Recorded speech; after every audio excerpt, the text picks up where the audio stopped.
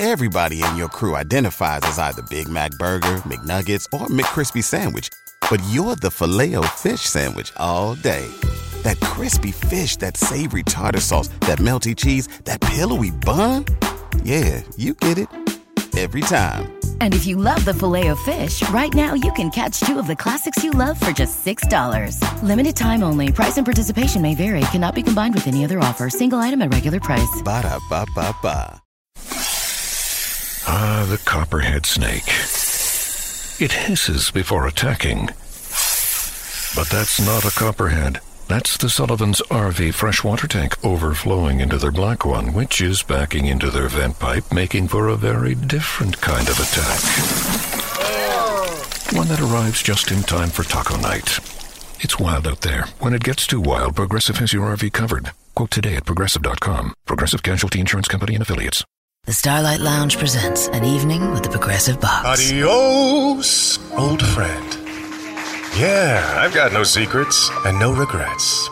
Well, a lot of regrets, but the point is I've got nothing to hide. Kind of like the way Progressive shows you their competitors' rates. You gotta put it all out there, baby.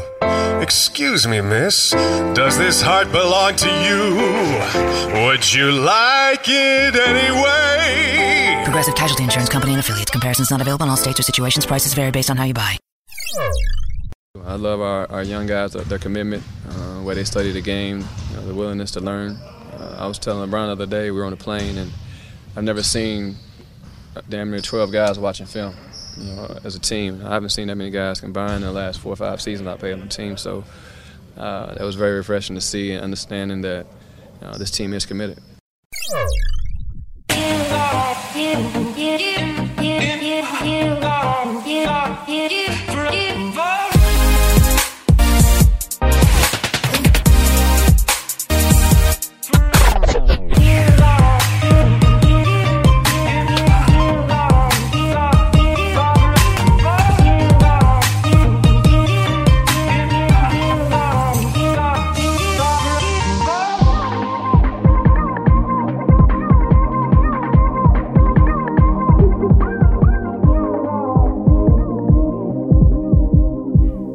Welcome, everybody, to the Lakers Legacy Podcast, where the next time you see LeBron James hop on to any sort of stage to talk about pick and rolls, it won't be with Drake and Travis Scott to rap about him.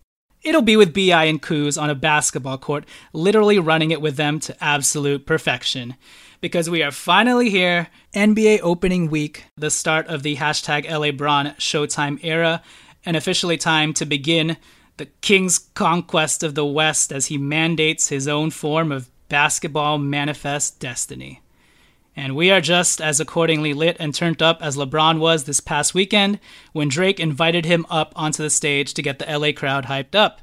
Because we know he'll be doing exactly that on the basketball court for us in just a few days in games that will actually matter. I'm your host, Jonathan Hernandez, and I am unfortunately not joined by my typical co-host, Tommy Alexander and Alan Riley, as our schedules just simply couldn't align this week to record a show prior to the Lakers' first game. But I do have a special guest on with me tonight to ensure that I do not talk myself into oblivion. So tonight, I am pleased to bring on one of my childhood best friends since middle school, the dude who got me into sports, basketball, and Lakers fandom in general in the first place, when I was in 6th grade, witnessing the formation of the Kobe Shaq Lakers dynasty. So if you enjoy the show or consider me likable to a lesser extent, you have him to thank.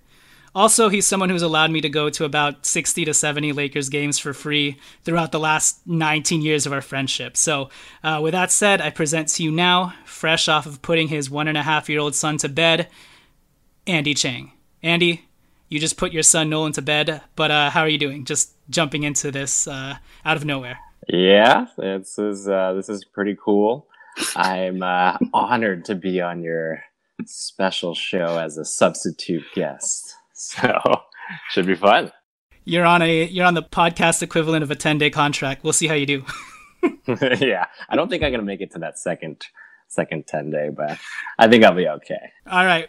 So Andy, you don't have any real active social media accounts. Andy doesn't even have a Facebook account or an Instagram account outside of, an Instagram account for your son, Nolan. Did you want to plug Nolan's Instagram or any secret social handles that you have that you'd like to now unveil to the public?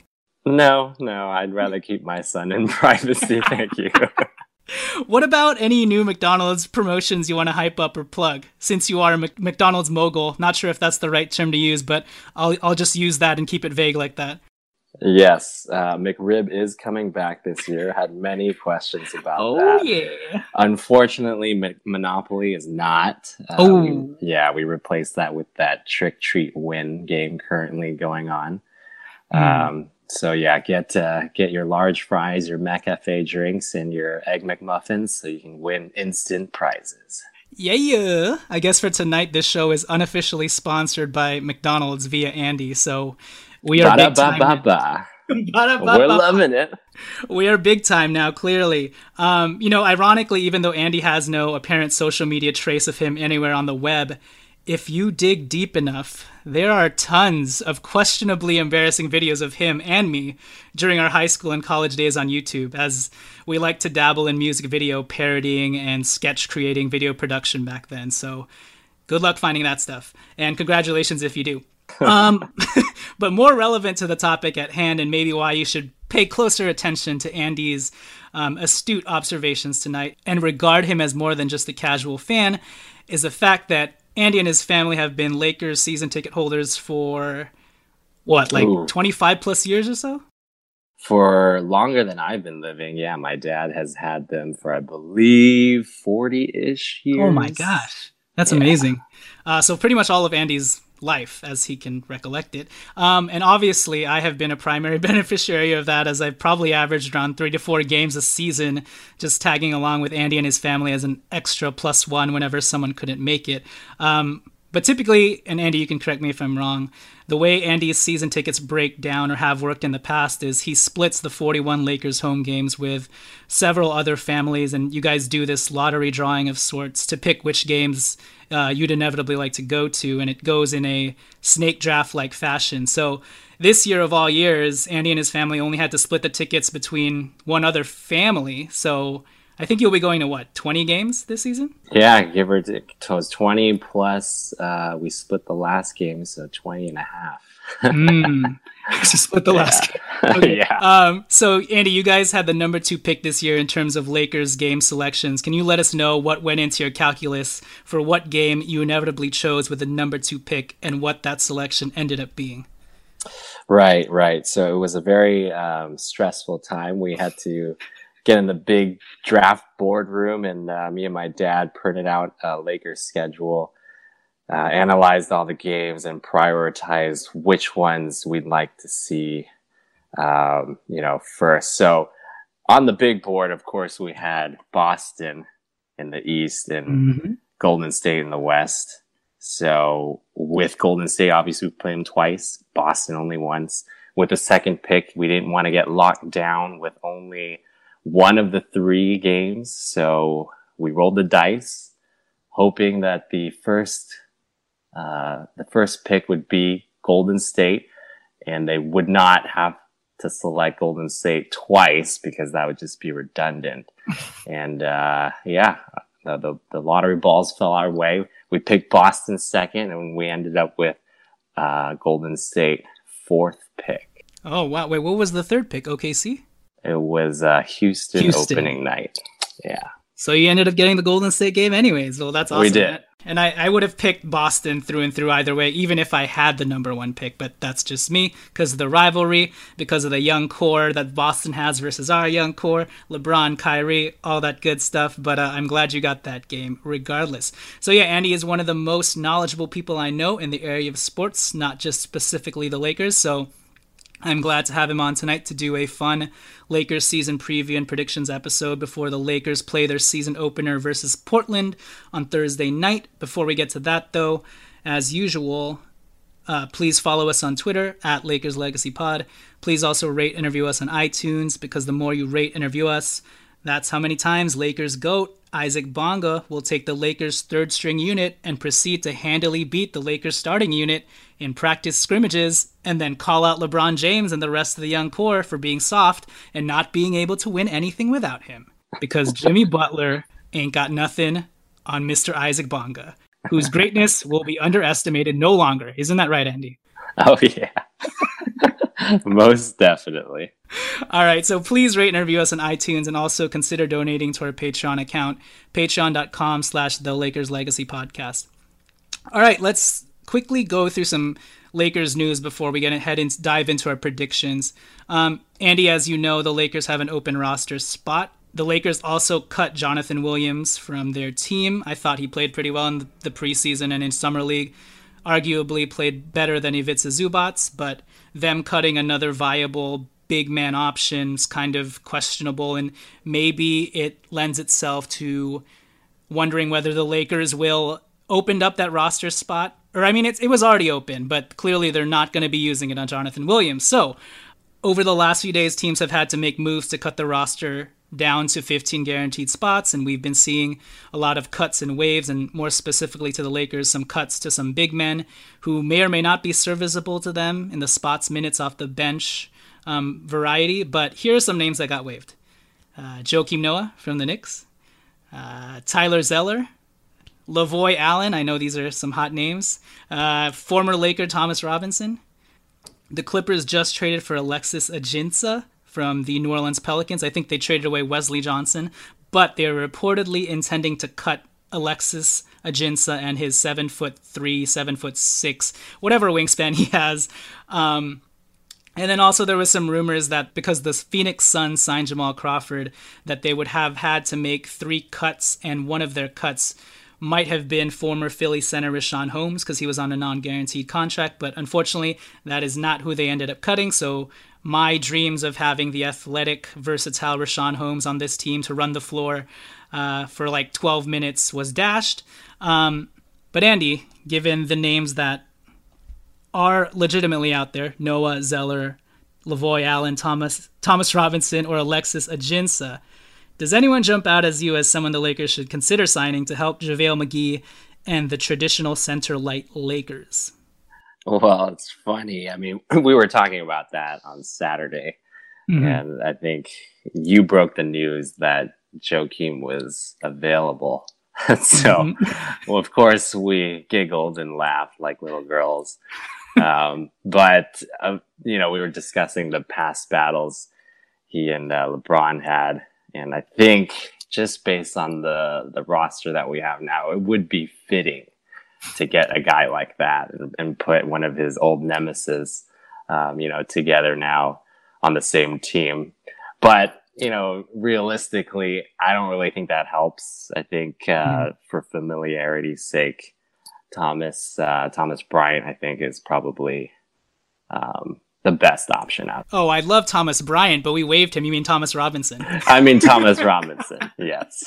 I mean, I agree with you. He is athletic. He can run the floor. He kind of fits what we're trying to do. I think in theory, Joakim Noah kind of fits if you want to harken back to those days in the playoffs when Joakim Noah was an actual good defensive player. And you can also think about the ways that Joakim Noah was also a good passer, but I don't know how much he has left in the tank. And to envision Joakim Noah, even in 10 minutes a game, running up and down the court with this fast-paced team, I don't think it's going to end well. So if we sign Joakim Noah, he will be there more as a mentor guy on the bench that won't actually play minutes. So I'm not sure how helpful that would actually be. And I don't know if we talked about this, but ironically, it's too bad that Andrew Bogut is now exclusively playing in Australia, because I feel like he would have been helpful this year just as another big body to rough people up down low, rack up some additional fouls, and also just be the good mentor in the locker room. So it seemed like we signed him 1 year too early, unfortunately. Do you think that would be a good fit if we could somehow pry him away from Australia? I don't really. I see where your point is. I think, the mentor approach would be great. But like I said, I think we're trying to get that fast paced thing going with Thomas Robinson. I think he fits the mold. But it would be great to see Bogut back. I would love to see them, but I don't think they would bring him back. Yeah, so I think at this point, I'm with you. I'd rather sign someone like T-Rob or Tyler Zeller as a placeholder. Obviously, it would be a non-guaranteed placeholder. And I think the Lakers will wait it out, see how things go. And I think they're going to try and see who gets bought out mid-season and right before the playoffs. So if Tyson Chandler eventually becomes available after the Phoenix Suns have allowed him to mentor DeAndre Ayton, I think he could potentially be a useful get for the Lakers. Not sure how fast he can still run, but at the end of the day, he's still 7'1" and can at least take up some space down there and relay some knowledge to the younger guys. So we'll see if that happens. And obviously, Dominguez High, Tyson Chandler's from LA. Maybe that's another Joakim Noah angle, but I think he might have something left in the tank still.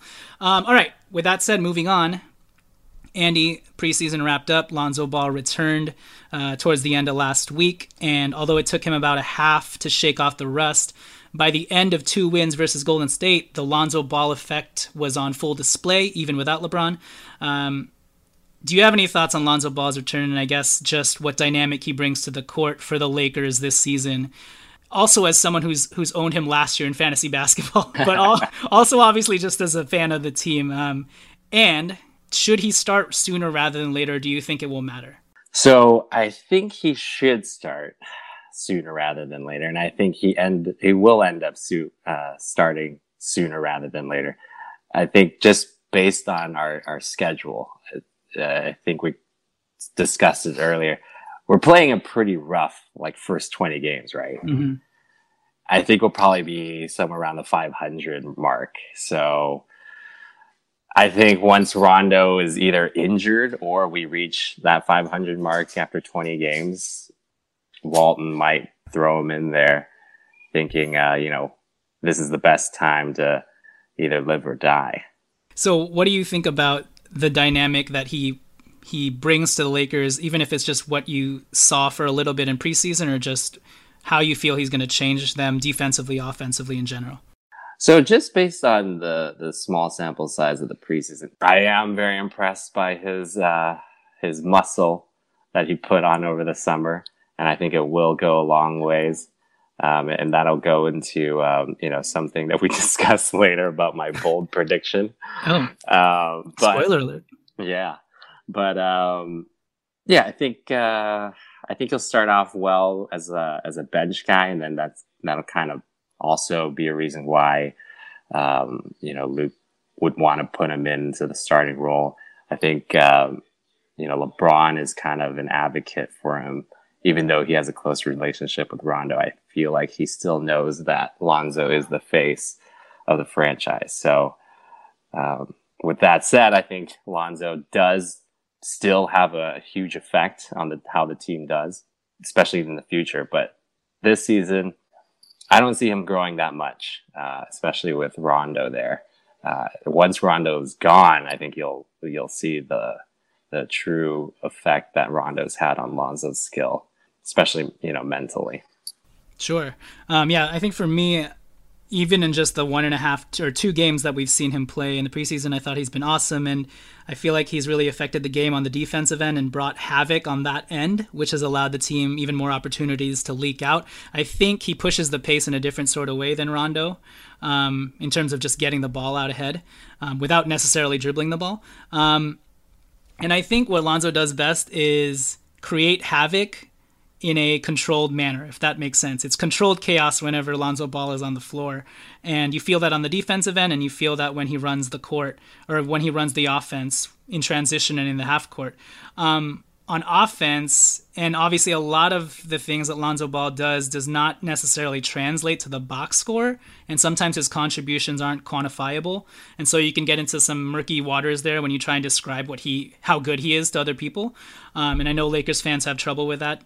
With regards to explaining what exactly he does well, when opposing fans will look at the 35% from the field, 45% from the free throw strike, and say, what can this guy do? But I think if you actually watch the games closely, and as Lakers fans we do, whenever Lonzo Ball is on the court, somehow he just finds a way to put everyone in their rightful place. And I mentioned that his contributions aren't quantifiable, but actually he always rates very highly in net rating, which means whenever he's on the court, the team is doing better, both offensively and defensively, which I think is not the end-all be-all in terms of how good Lonzo Ball is, but it does say something that whenever he's on the court, everybody seems to play their role to the best of their abilities. And again, I think Yeah, and everybody seems to play better and is more confident when he's on the floor. And he just seems to, even if it seems like they're chickens with their heads cut off, when Lonzo Ball's there, it seems like they're doing so in a more controlled and fundamental manner, methodical manner, as methodical as you can get with as frenetic, jumpy, and fast as the Lakers are playing with Lonzo Ball on the court. So I've really liked what I've seen from him in the preseason. He's shown off some of his strength. I think that should help him be more assertive and confident finishing the ball whenever he drives to the basket this season, instead of just kind of weakly flailing his arms and hoping for a foul. So very encouraging signs from Lonzo Ball as we head into the regular season. Today, during the Lakers practice, it seemed like Luke Walton said that the starting lineup for now is Rondo, KCP, BI, LeBron, JaVale, which is, I think, what we all expected. And then the bench unit is going to be Lonzo, Josh Hart, Lance Stevenson, Kyle Kuzma, and Michael Beasley or Zubats, which I think is a very interesting bench lineup.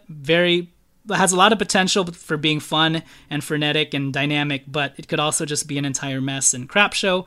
But with Lonzo there, I think he may be able to knit that group together and create some beautiful fireworks instead of a nuclear explosive mess. But before we move on, Andy, what are your thoughts on that weird, kind of quirky bench unit of Lonzo, Hart, Stevenson, Kuz, and Bees?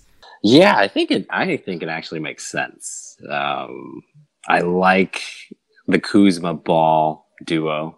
Yes. That was, great last year. So definitely want to keep those two guys together. And I think Hart can fit into any lineup. He's really the jack of all trades. So he'll fit in with the starters when he needs to. He'll fit in with the bench when he needs to as well. So the other two guys are kind of just throw-ins that Lonzo's going to throw lobs up to or whatever. So yeah, I like that second bench unit. Yeah, I think they have the potential to really stir things up and be dynamic. And yeah, I don't know. There's a lot of good scorers there. Like you mentioned, Kuzma, even in the 2 games that Lonzo came back, it seemed like Kuzma snapped back into place and was able to be himself, especially off ball. So I like that dynamic. And I don't know, the starting unit's kind of weird with Rondo, KCP, and LeBron, and obviously things will change, but for now I am not gonna panic over it yet. Like you said, we expect that shift to eventually happen, and I think it's just a matter of Luke Walton being a little more cautious in bringing Lonzo slowly back, even though as we saw him doing windmill dunks in practice or whatever, it seems like his knee is fine. But it's never a bad thing to be extra cautious, especially with Lonzo Ball, who is supposedly going to be your, future point guard. All right, with that said, Lakers record predictions and seeding and player stat predictions time should be fun. So, Andy, let's start with the Lakers seeding and record. ESPN came out with the rankings today and had the Lakers slotted 5th in the Western Conference behind Golden State, Houston, Utah, and OKC, which I think is pretty fair, actually, surprisingly so. But before I ask you where you personally have us slotted and how many wins we're getting, I had us projected to win 33 wins last year. We ended up winning 35, so actually not bad. I will say, though, that we probably underperformed due to the injuries that we suffered. So maybe we were even a better team than 35 wins. Who knows? So this year, I'm not sure where the line is now, but the Lakers opened up at 48.5 in terms of over-under on wins. And to give some context into what happened in the Western Conference last year, I think we already started to see a cannibalization of sorts because there are so many good teams in the West, and even the bad teams aren't that bad. So from slots number 3 through 8, all those teams had around 47, 48, 49 wins. The number 3 team, Portland, had 49 wins.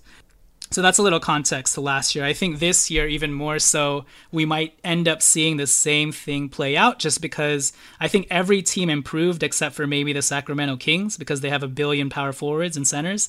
I think even the Suns improved depending on how they play their matchups. And, they want to make the playoffs. They're going to start Trevor Ariza, Ryan Anderson, et cetera, but I think even they improved. And so the Dallas Mavericks obviously improved with DeAndre Jordan, getting Luka Doncic, the Euro MJ. So I think there's going to be even more cannibalization. But with that said, where do you have the Lakers slotted in the Western Conference? How does your top 8 look like? And then what record do you see the Lakers getting this year? Hey, this is Brian from the Almighty Baller Podcast Network, here to talk about keeps So there's just no two ways to say it. Losing hair is awful. Nobody wants to go through it. And 2 out of 3 guys are going to experience hair loss by the time they're 35. This is the world we live in, people. Now, I personally haven't started this, downturn, but I got a couple of people close to my life that go through it, and they always say, should have started it sooner rather than later. So anyways, these FDA-approved products used to cost so much, but now, thanks to Keeps, they're finally inexpensive and easy to get. For 5 minutes, now and starting just $10 per month, you'll never have to worry about hair loss again. So they've ironed out the process. Basically, you just take a photo of your hair and you shoot it over, and a licensed physician will review the information and recommend the right treatment to you, and then boom, shipped right to your door every 3 months. So Keeps is only $10 to $35 a month. Plus now you can get your first month free to keep your hair. So come on, what are we talking about here?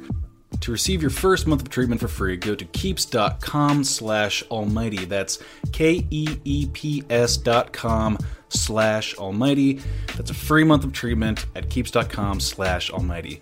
Keeps, hair today, hair tomorrow. So obviously the Elite Two up in the top 2 spots, Golden State, Houston. And then you have these mid-tier guys. So OKC, Portland, and Utah, right? Is that what you said? For ESPN's rankings, before the Lakers, they had Golden State, Houston, Utah, OKC. Yeah. Right. Okay. So I also have Denver ahead of us. So that slots us in right into number 7. Ooh. Yeah. What's your rationale between having those 3 teams ahead of us? And do you think it's closer? Oh, yeah. I think it's close. I think it'll be, like you said, last year, kind of everyone, final couple games is battling for the same, 5 spots. But I like Denver a lot this year. They look pretty good. And then, Timberwolves, I think Butler's going to be gone at some point. So yeah. I'm thinking maybe they can fight for that 8th spot with, New Orleans and San Antonio. And then the rest are just kind of outside looking in. Gotcha. All right. And how many wins do you have the Lakers winning if they're at 7th? I'm going to say 46. Ooh, you're going under. Yes. Oh, man. I did not expect this. Yeah, like you said, everyone kind of got a little better. So I think the bottom feeders get, more than 20 wins, so about 25-ish. But, obviously that leaves less wins for the top tiers. So those mid-tier teams, I think they're all kind of around 44 to 48, all around there. And we'll fall right into 46 if my magic ball is correct. Gotcha. Okay, so you're coming at this from a very rational approach. Is this the undersell, over-deliver take? But I think for me, and this is going to sound super homery in comparison to what you just said, but I have rationales for all of this. I have Golden State number 1, Houston number 2, OKC number 3, but I'm starting to waver on this dependent on Westbrook's health because I don't think he's even going to play game 1. He had surgery on his knee again, I believe, or some cleanup type of surgery.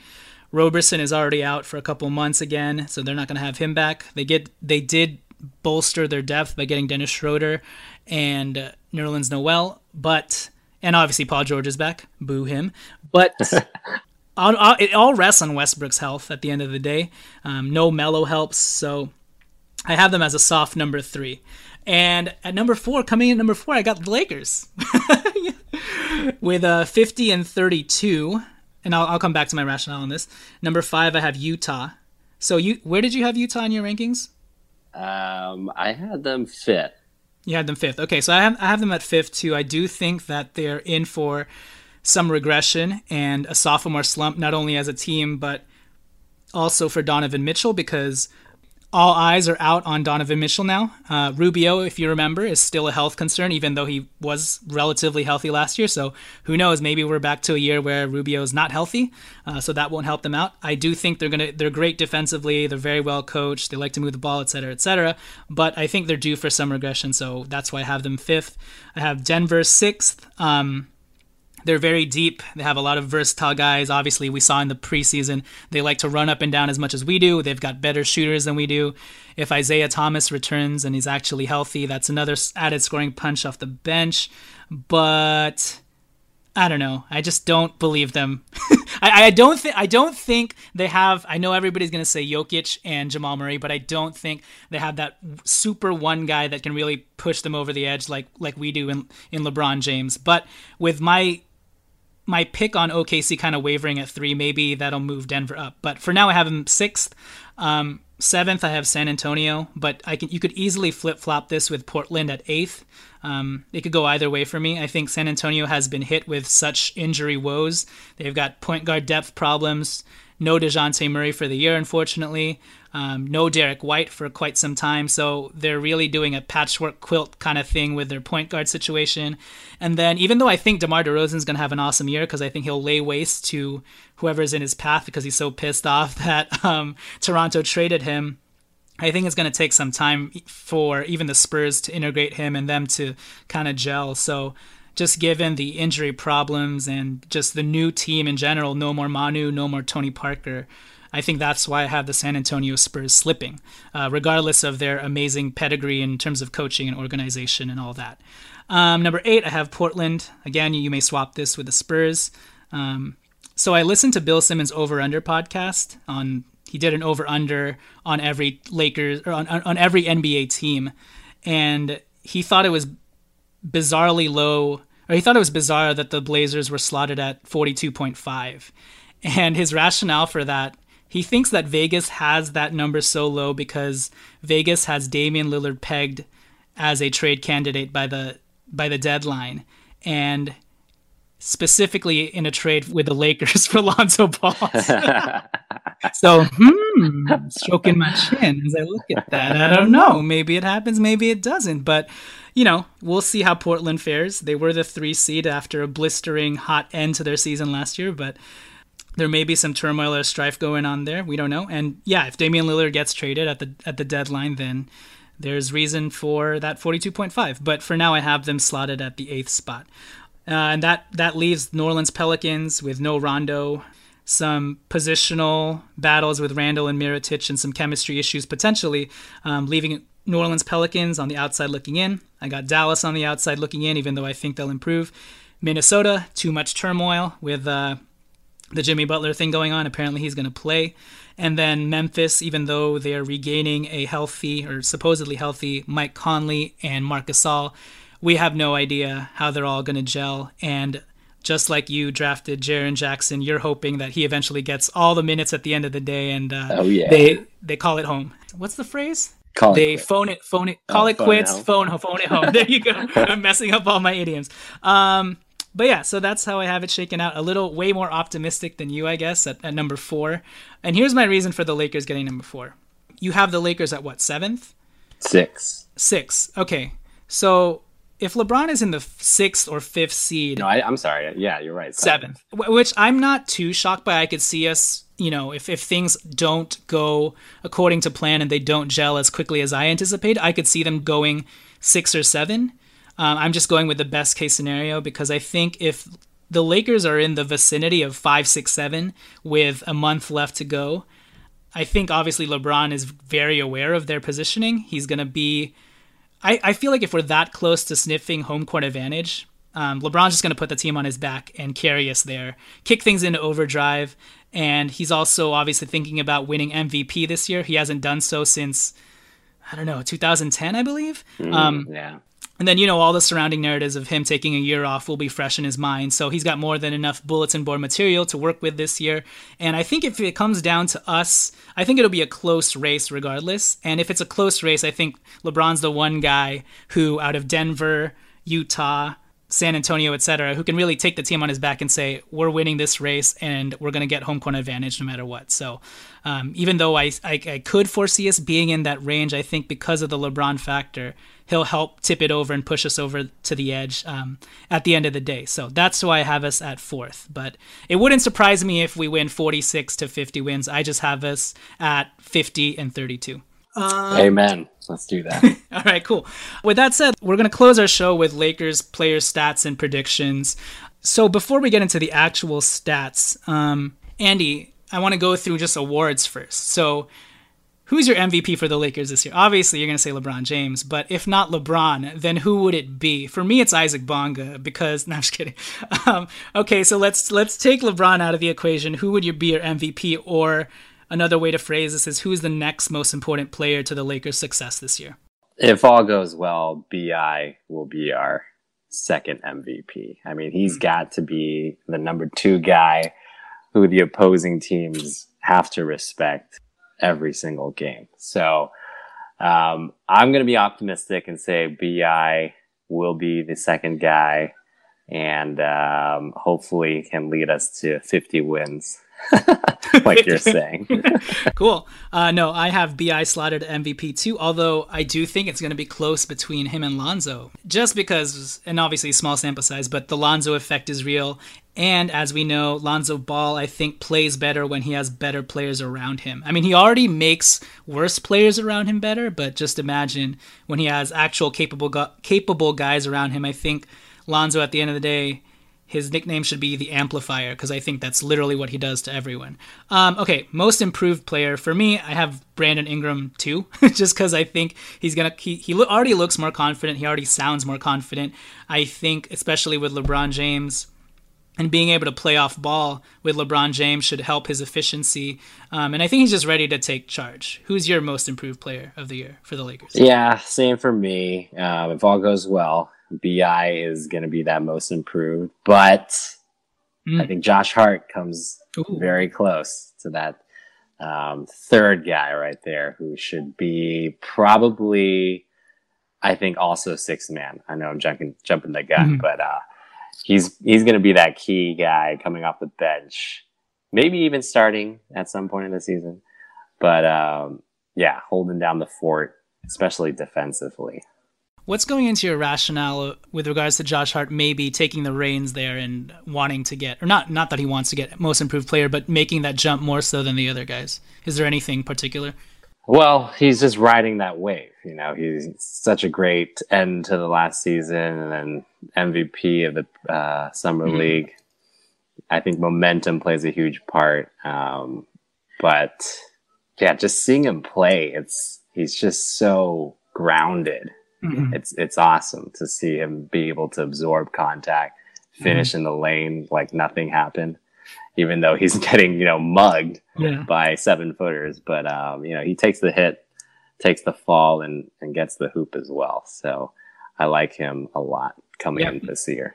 No disagreements for me there. And another thing playing into his factor outside of the momentum thing is being overlooked and knowing that everybody's talking about B.I., Kuzma, Lonzo Ball, and it's taken a while for people to also slot him in there with the rest of those three young core. So I think he wants to firmly supplant himself with those guys. So getting most improved player would definitely be a step in that direction. All right, this is interesting. Defensive player of the year? I have Lonzo Ball.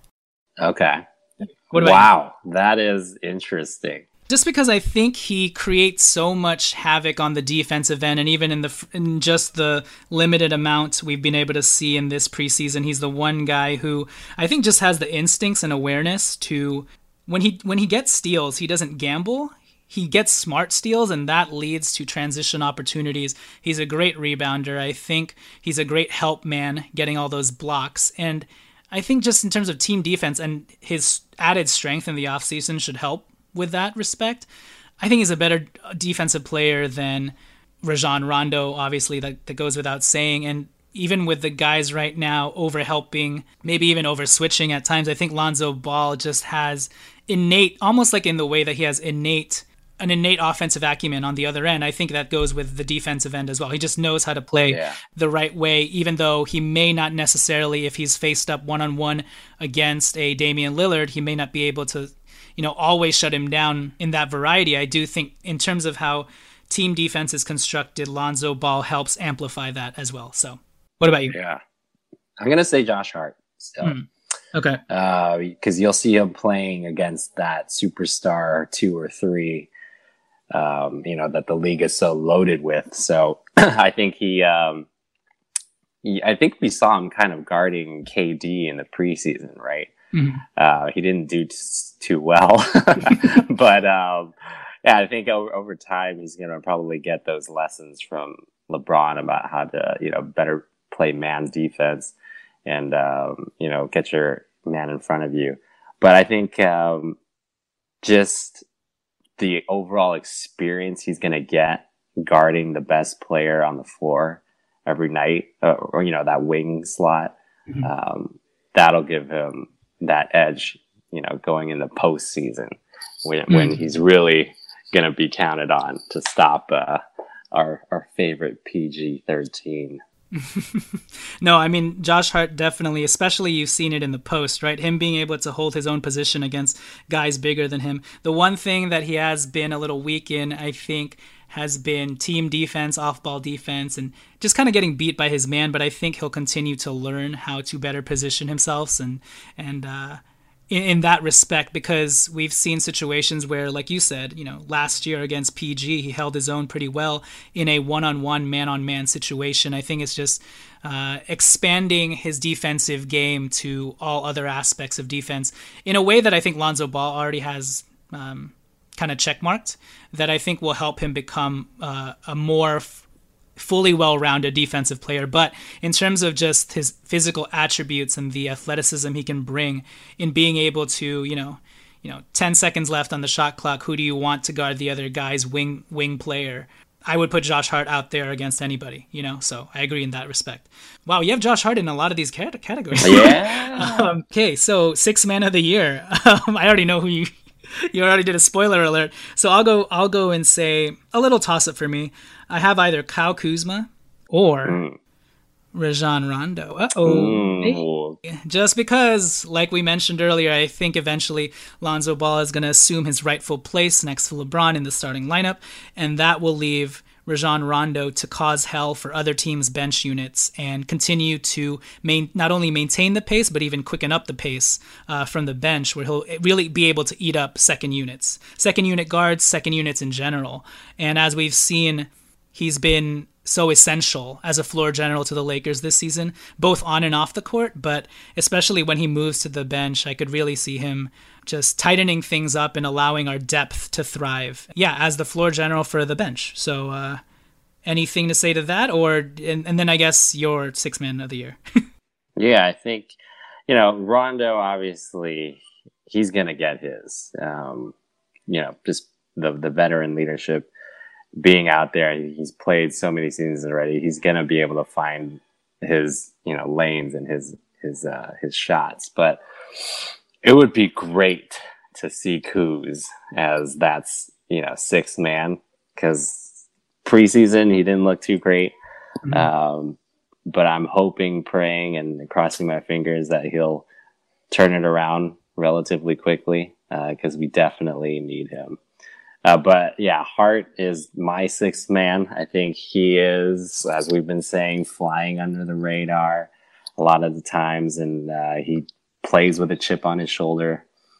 That all that college experience, I think, helps him not fall into that sophomore slump. So consistency overall will lead Hart to be our sixth man.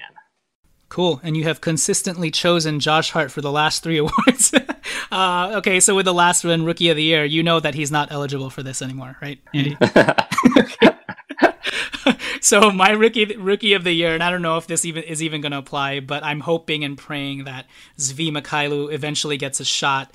He ended his preseason very well. He looked like the Svi Mykhailiuk from Summer League that we saw, 22 points, hitting jump shots off the dribble with confidence, even getting some nifty assists. I think he had 4 assists.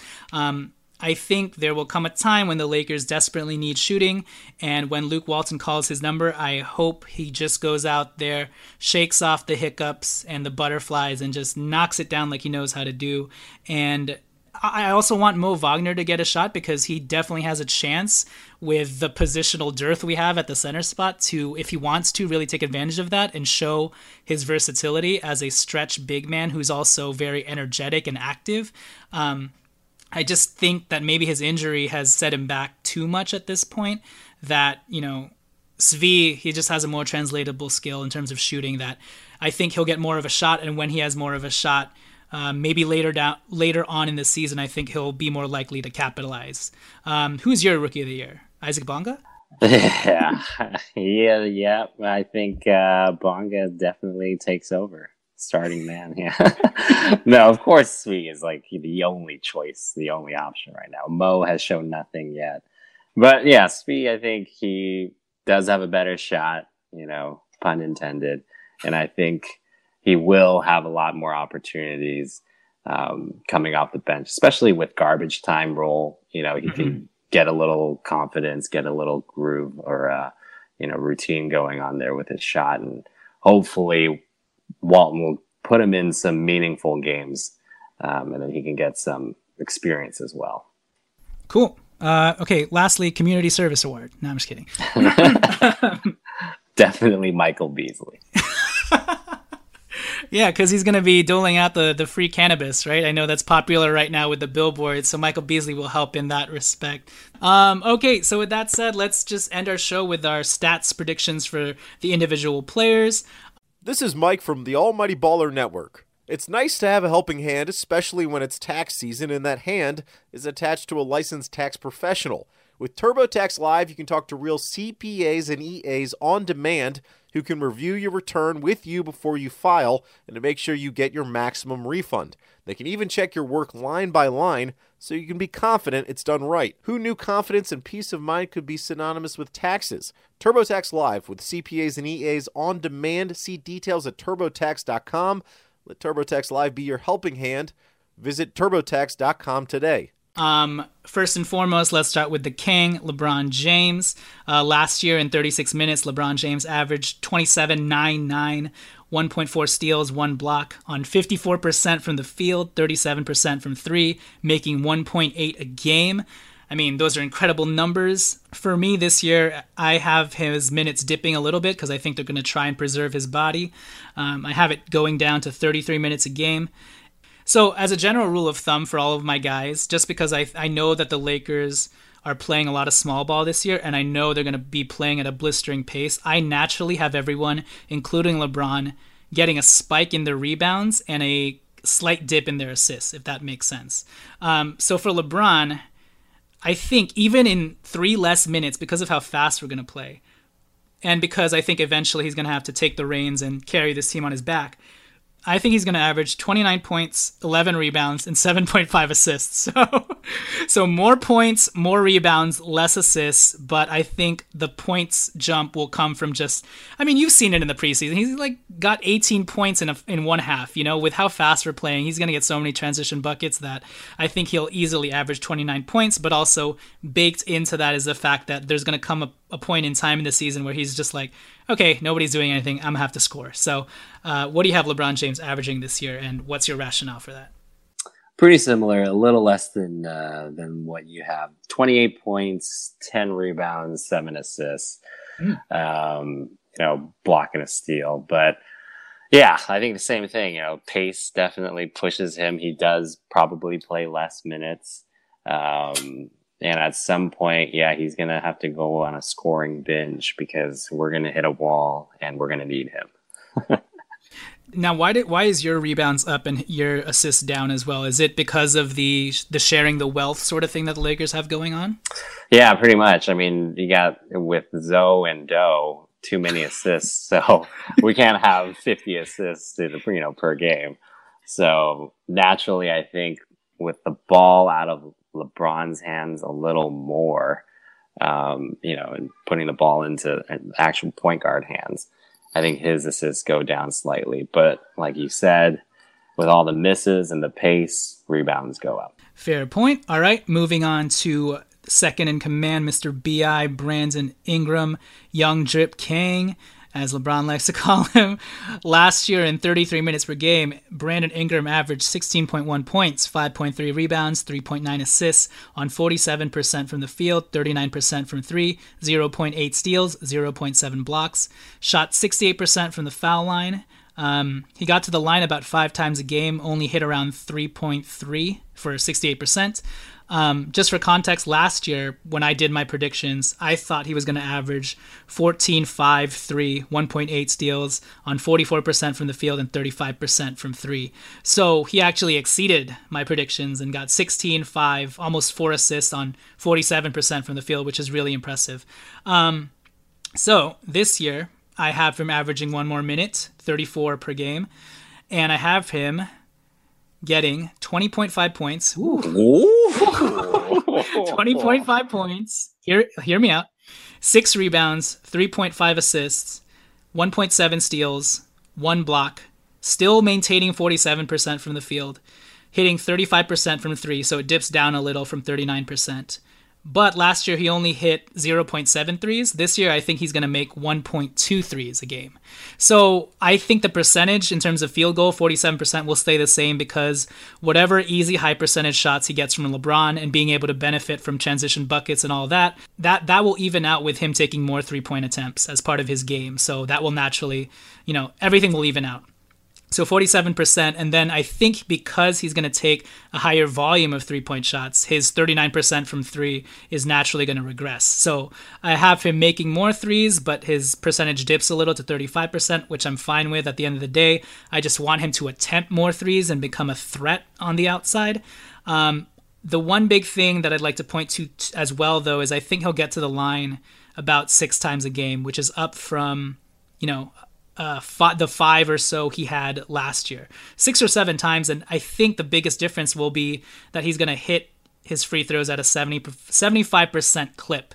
Last year he was 68%. So I think factoring all of those things, that will lead to him getting a 4-point bump, which is a big one. But I think the added 3-point shot and more free throws and hitting them at a higher rate will contribute to that. So what do you have BI making this year? I'm not as optimistic as you, unfortunately.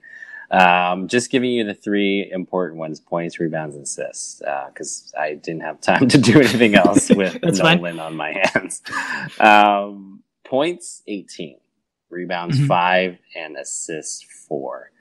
I would love to see him score 20.5 points. But I think we just spread the ball a little too much, and I don't think he gets that extra 2. But it would be great, if we can have 2 guys averaging 20. I don't know when the last time we had that was, but trying to be a little more realistic. That's fair. Okay, so Lonzo Ball. Last year in 34 minutes, Lonzo Ball averaged 10.2 points, 6.9 rebounds, 7.2 assists, 1.7 steals, 36% from the field, 30% from 3, 45% from the free throw line. You had him in fantasy basketball this year, so you know his stretches very well. His best stretch came in December when he averaged 12, 7, 7, nailing 2 threes a game and hitting 37% from 3 and 42% overall, which is, if he does that this year, I will be ecstatic and overjoyed. Last year, I predicted that he would get 12, 6, 7 with 1.8 steals and 42% from the field, 32% from 3. He didn't end up doing that. He did end up matching that in terms of rebounds and assists, but in terms of the percentages and points, he fell a little short. This year, I have him averaging less minutes, so 28 minutes a game. But again, with the pace and him having a year under his belt, I think things will balance out in that respect, and he will still average more points. He will get 13, 8, and 6. 1.8 steals, 1 block, 2.5 threes made a game. Last year, he hit 1.7 threes. I think he's going to shoot a lot better. His jump shot looks a lot more fluid, and it looks quicker somehow. He's going to make 2.5 threes a game. And I think the biggest jump outside of even just the points, honestly, if he averages 10, 7, 7 again, that's fine. The biggest jump I want to see is in the field goal percentage and the 3-point percentage. And I predict him to have 42% from the field, 36% from 3. And I'm going to predict, this is a big prediction, I think he's going to hit 65% of his free throws this year. I think his shot at mechanics have improved that much that I think he'll settle into the stripe a little bit more this year. So hoping for 65%, and most of all, I hope he gets to the line more than he did last year, which was only 1.4 times. So I predict him going to the line a whopping 2.5 times, which is an extra free throw than he had last year, with how beefed up his body has become, and maybe he's a little more confident in drawing contact without spazzing out as much. That will lead to more free throw attempts and hopefully makes as well. So 13, 8, 6. What about you for Lonzo?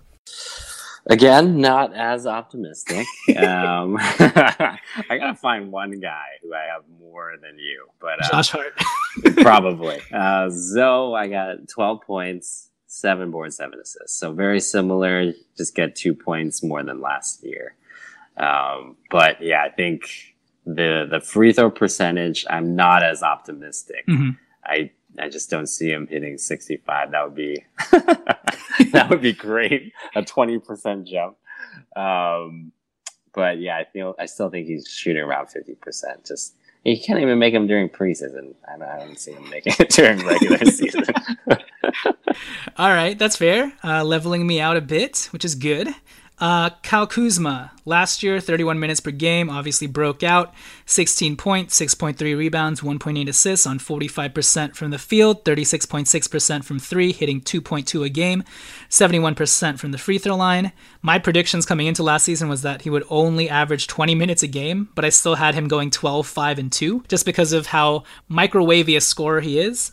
Obviously blew that out of the water. This year, I have him averaging less minutes just because LeBron, obviously. I have him averaging 28 to 29 minutes, though, still. And this is a bit of a leap and probably way too optimistic. But I think just because of Kuzma's game is very off-ball oriented. He's pretty much our best shooter. So I think he has the ability to play the best off of not only Lonzo, but also LeBron. And so I hope he gets more time with LeBron. And I think just the easy buckets he's going to get this year and the more wide open attempts he's going to get from the three-point line will really help him. So I have him averaging 18 points a game, 7 rebounds, 2.5 assists on 47% shooting, which is 2% bump from last year, 38% from 3, hitting 2.8 a game. Maybe super optimistic, but I just think with the pace and his style of play next to LeBron, Lonzo, Rondo, that he should, if he stops being so schizo, benefit the most off those guys. Yeah. Okay. Keyword he should. Right. And those predictions weren't because he's on your fantasy team, right? I mean, they're not mutually exclusive. Both apply. Right. Well, interestingly enough, Kuz is the one guy who I don't have really improving. And I try not to put too much into preseason. We kind of talked about that earlier.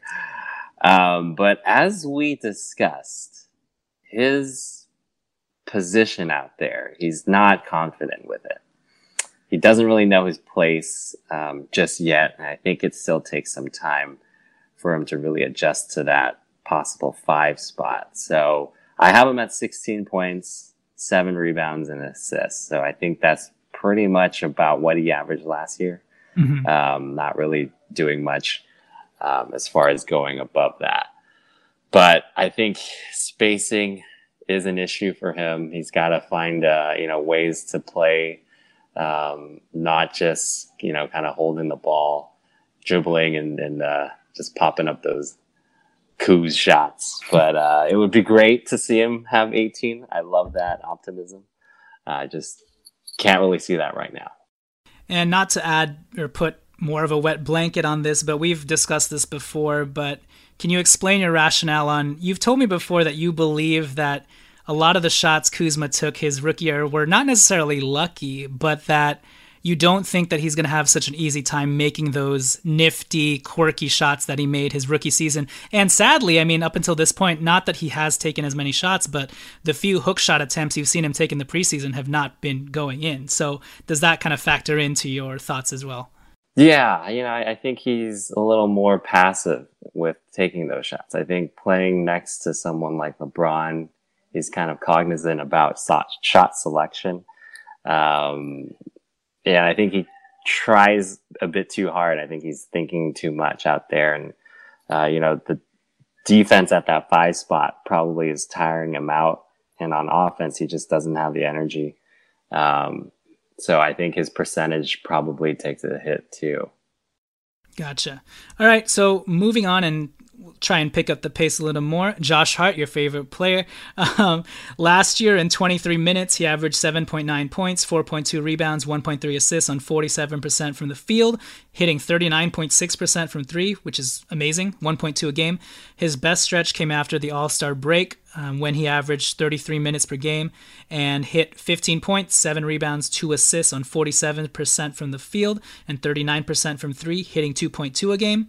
This year I have Josh Hart averaging 25 minutes per game, pretty much almost an even split with KCP. Maybe the roles switch midway through the season. But I have him averaging 11 points, 6 rebounds, 1.8 assists on 47% from the field, 40% from three, hitting 2.2 a game. So I just naturally think his percentages are going to stay the same, especially with a guy like LeBron. He kind of like Kuzma should also benefit, except unlike Kuzma, I think he maybe knows his role a little more in terms of just being more of a spot-up guy and a finishing type of guy in transition and driving the ball and whatnot. So what do you have Josh Hart averaging this year? Yeah, I have him at 12 points, 4 rebounds, 2 assists. I think he does play a larger role going down towards the end of the season and probably supplants KCP in that starting spot at some point. But yeah, as I've been saying the entire podcast, I'm huge on this Josh Hart guy. He's going to do us some wonders this year. I don't know where this came from. I didn't know how big of a Josh Hart fan you were, and I see you every week. Anyways, KCP, so his counterpart here. Last year in 33 minutes, 13-5-2, 42% from the field, 38% from three, which is, I think, a career high for him, 1.4 steals. His best stretch, obviously, was when he was towards the second half of the season when he averaged 14, 6, and 2, 40% from three, after he was no longer incarcerated and had to do that stuff. This year, I think he's going to average around 24 minutes a game, 11 points, 3 rebounds, 1.5 assists, 41% from the field, 37% from three. I think he'll struggle a bit to see his role diminished, and maybe it's just me, but I've been lower on KCP since he's become a Laker, in spite of his blistering hot second half to close last season. Mainly because I was super excited when we got him, thought he had some potential as a young guy, seemed super athletic, and judging by his stats and the way that he played, you thought that he'd be a shooter. And even though he had the stats to back it up, 38%, as I've mentioned before, I just don't see him as a shooter, because every time he misses a shot, he's one of those guys where it's either in or it's way, way off. And so I just don't believe in his shot mechanics and also his shot selection sometimes. I think it's just overall his mechanics and his selection have been overall too shaky for me and always leave a sour taste in my mouth. I mean, he even took one of the worst game-winning shot attempts I've ever seen in my life, pulling up in transition with 2 guys in his face for an air ball that went wide right and also sent the Black Mamba home on his double jersey retirement game. But that's enough of my KCP hate. I hope he shoots well. But yeah, I also hope he has a more diminished role this season. What do you got for KCP? Yeah, we always joke about KCP, so we share the same disdain for him. I think he drops to 11 points, 4 boards, and an assist. I think we're both kind of hoping that he has a diminished role, sadly, and hopefully, diminishes into oblivion. Oh, geez. Wow. That was harsh. But no, we've done KCP his favors. From everything we've heard, he's been a good locker room guy. And LeBron really likes him. That clutch nepotism never fails, I guess. So we've paid him, what, 19 million? No, more than that. More than that. 31 million over the last 2 years. So our favors to him are over. So hopefully that will give Luke Walton enough license to be like, hey, you're coming off the bench. With that said, moving on to Rajon Rondo. Obviously, last year with the Pelicans, especially after DeMarcus went down, Rondo took reign of things with the Pelicans, led them to the fastest pace in the NBA, led their charge against the Blazers, helping Anthony Davis sweep them. By all accounts, he turned into a very effective Rajon Rondo, in spite of the fact that maybe he doesn't have the same defensive capabilities he once had. And last year, he averaged 8 points, 4 rebounds, 8 assists in 26 minutes. This year I got Rondo averaging around 20 to 23 minutes, giving way to Lonzo eventually. But even in that 23 minutes, like I said, with the pace and him leading the second unit and maybe sometimes even closing, I think he's going to average 6 points, 5 rebounds, 6 assists. What about you? I got him slightly higher. He's 7 points, 4 rebounds, 7 assists. Just that experience factor, I think, still plays a huge part. And playing in meaningful games, you might still get that nod above, Zoe. So we'll see down the line, but, hopefully he does still give us all that, intangible stuff that comes with him. Yeah, definitely. And you're seeing it with all the tape sessions and iPad video sessions that they have on the plane and actually on the bench. So, okay, JaVale McGee. Last year with the Warriors, in only 9 minutes, JaVale averaged 4.8 points, 2.6 rebounds, 1 block on 62% shooting, which translates to 18, 10, and 3 per 36. But we know JaVale will not get close to averaging 36 minutes. With that said, this year I do see him having quite a bit of a bump in terms of the minutes he's been receiving, and Luke Walton has been asked if asthma plays into how much he's going to play JaVale, and he doesn't seem to think it's a problem. So I have McGee averaging around 20 minutes a game and getting 10 points, 7 rebounds, 2 blocks on 65% shooting. I just think he's going to eat off of Rondo, LeBron, and Lonzo passes, and if he's able to maintain his stamina and continues to run the floor well, I think he'll eat even more. For the Lakers, I think he is the easiest safety valve for them. Whenever the offense breaks down and nothing's happening, they can just loft it into the air, and you've seen Rondo find him for those types of plays. And I think Lonzo will especially love playing with JaVale McGee as well. So, and obviously LeBron has had a JaVale McGee type before, and Birdman. So yeah, what do you have McGee averaging? Yeah, I mean, I'm a McGee fantasy owner, so I like your stat prediction for him, but I unfortunately don't have him as high. 8 points, 4 rebounds, and a block and a half. I just can't see. I mean, I kind of looked at his historical stats with, all the other teams that he's been playing. He doesn't really average too many rebounds. Mm-hmm. So, yeah, I would love to see him have 6. I think that's what he said. But 4, I think, is probably more realistic, sadly. Yeah, I think that's probably due to the fact that, one, he doesn't play enough minutes, but he also is the help guy who blocks most of the shots, so maybe he's not the one necessarily grabbing the ball, and usually he likes to spike it into the stands too. But yeah, that makes sense.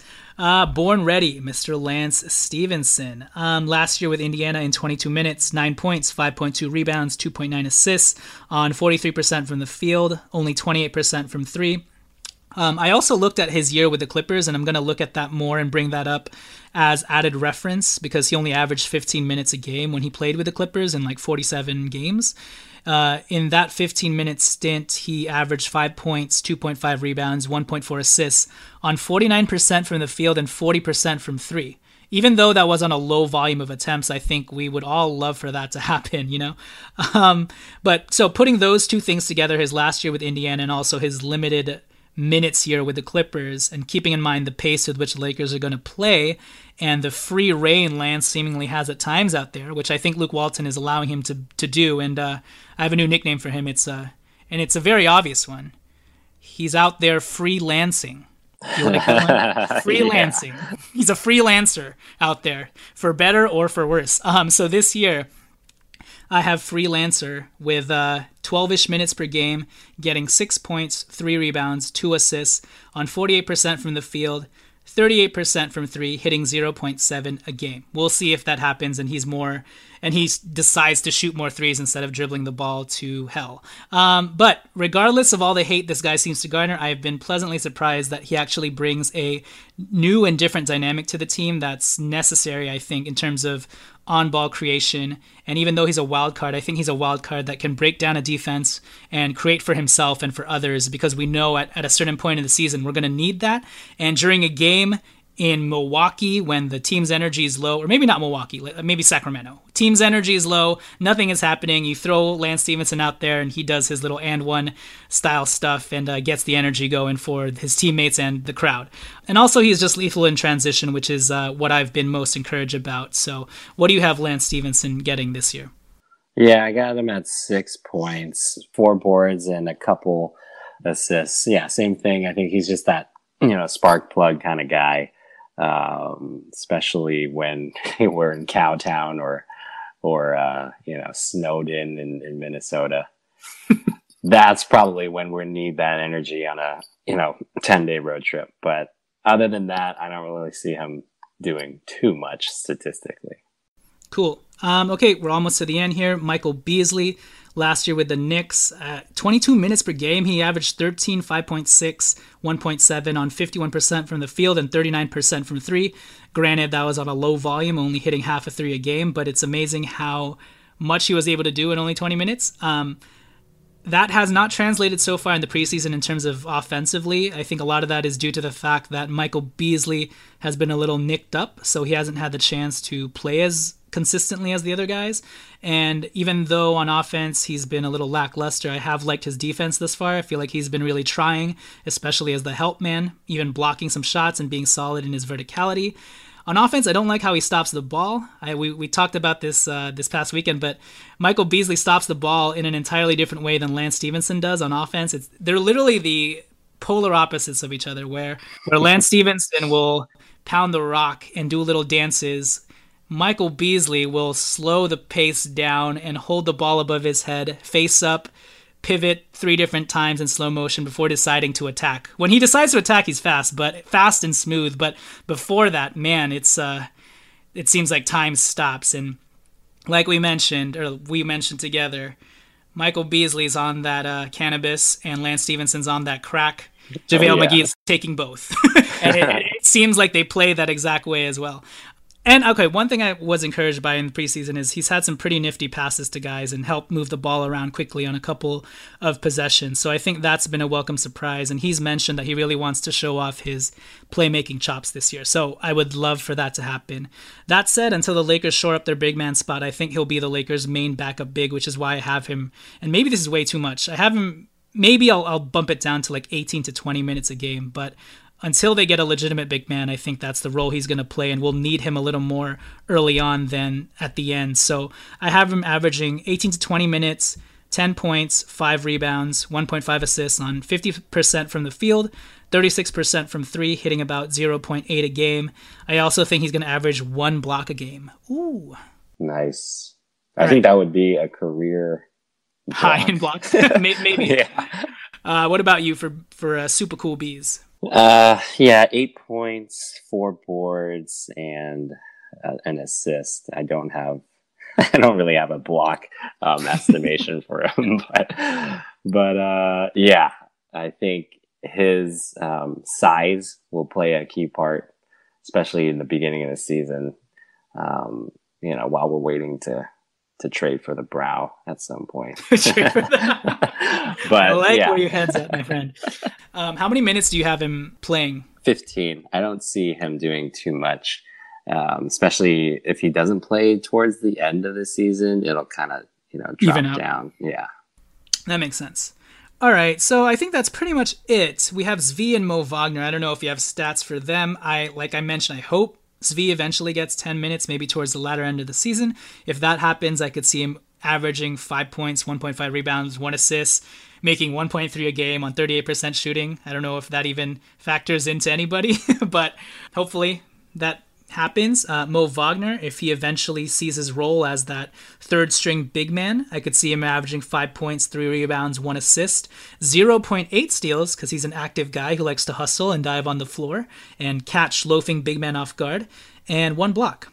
But the biggest thing for him is if he gets minutes, I think he'll also hit about 0.8 threes a game on 34% from 3, which for a stretch big man I think is pretty good. I don't know if you have any thoughts on Zvi and Mo. I don't have predictions for them, so I will go with yours. Oh, great. Perfect. Okay, so let's end our show with bold predictions. You kind of teased it. I don't know how bold my prediction necessarily is, but I'm going to say it anyways. last year my bold prediction was I thought that some form of Randall, Nance, Zubats, and Jordan Clarkson would be shipped off to the New Orleans Pelicans for DeMarcus Cousins. And even though we didn't get DeMarcus Cousins, we did end up shipping off a package of Nance and Jordan Clarkson to the Cavs for what inevitably became Mo Wagner, the first-round pick this year, and in a trial period of Isaiah Thomas. So we did end up shipping out some of those pieces. And Randall ended up in Orleans. You're right. So all those guys are no longer here. So in a roundabout way, kind of hit the nail on the head there. Lakers this year, my bold prediction would be that I think and this is, now that I'm reading it doesn't sound that bold, but I think the Lakers will trade their 2019 first round pick at the trade deadline along with Svi Mykhailiuk, Mo Wagner, and or salary filler to bring in a more established pseudo-starter contributing player for the playoff push. I don't know if that's necessarily for someone of the Kawhi caliber, but I do think they will take advantage of their first-round pick at the deadline and leverage it to fortify the team and put us in a better position to contend in the playoffs. I know the last couple of years, what we have been doing is trying to gain first-round picks, but I think with LeBron James now in tow, I think we'll be trying to dangle that to get actual tangible pieces on our roster that will help us. Also because I think it's our most attractive pick coming up because this is the worst we're ever going to be. And so there's value to having that first round pick as opposed to a future 2019 or future 2020 pick when teams know we're going to have a second star. So I think so because with that package, who do you think would be available to us? Man, I should have thought more deeply about this, but let's say Trevor Ariza? All right. That's off the top of my head, but doesn't that sound kind of like if the Suns are out of it and they're like, all right, well, let's just get a first round pick and we can get Svi Mykhailiuk too? I don't know if I would necessarily do that. I really like Svi, but you could see that happening, right? For LeBron. I could see that happening. Yeah. Especially if we're right in there, with the playoff push. Yeah. All right. What about you? Bold prediction. So I kind of alluded to it earlier with my enamor for Zoe's new body. Ooh, okay. So tell me more. With his artificial joints now in place, Zoe will play 82 games. That is my prediction. Did this guy just become Wolverine? He has adamantium. Well, I think Luke's probably going to start him off slow. He doesn't play too many minutes in the beginning of the season, and of course, the added muscle I think helps with the long-term status of his health, and he's probably going to be able to go through the entire season, is what I'm saying. I would love for that to happen, and Lonzo Ball, I'm ready for that big baller type season with his new big baller type body. 82 games for Lonzo Ball. You heard it here first.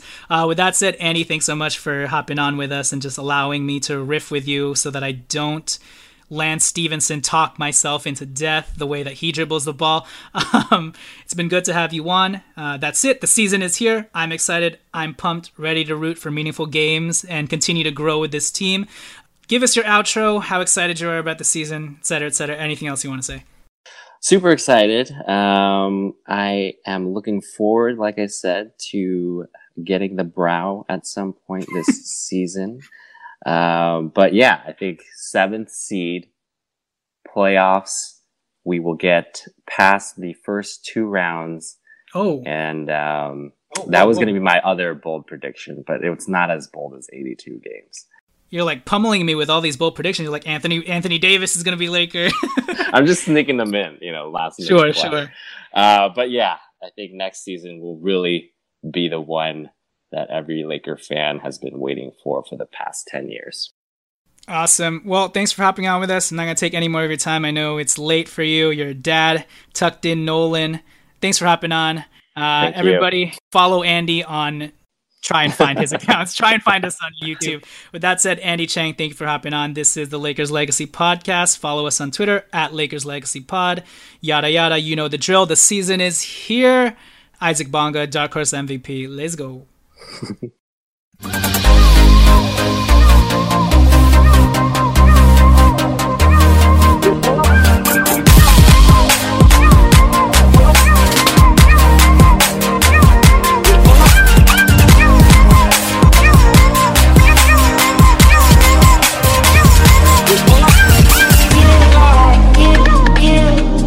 Let's say you just bought a house.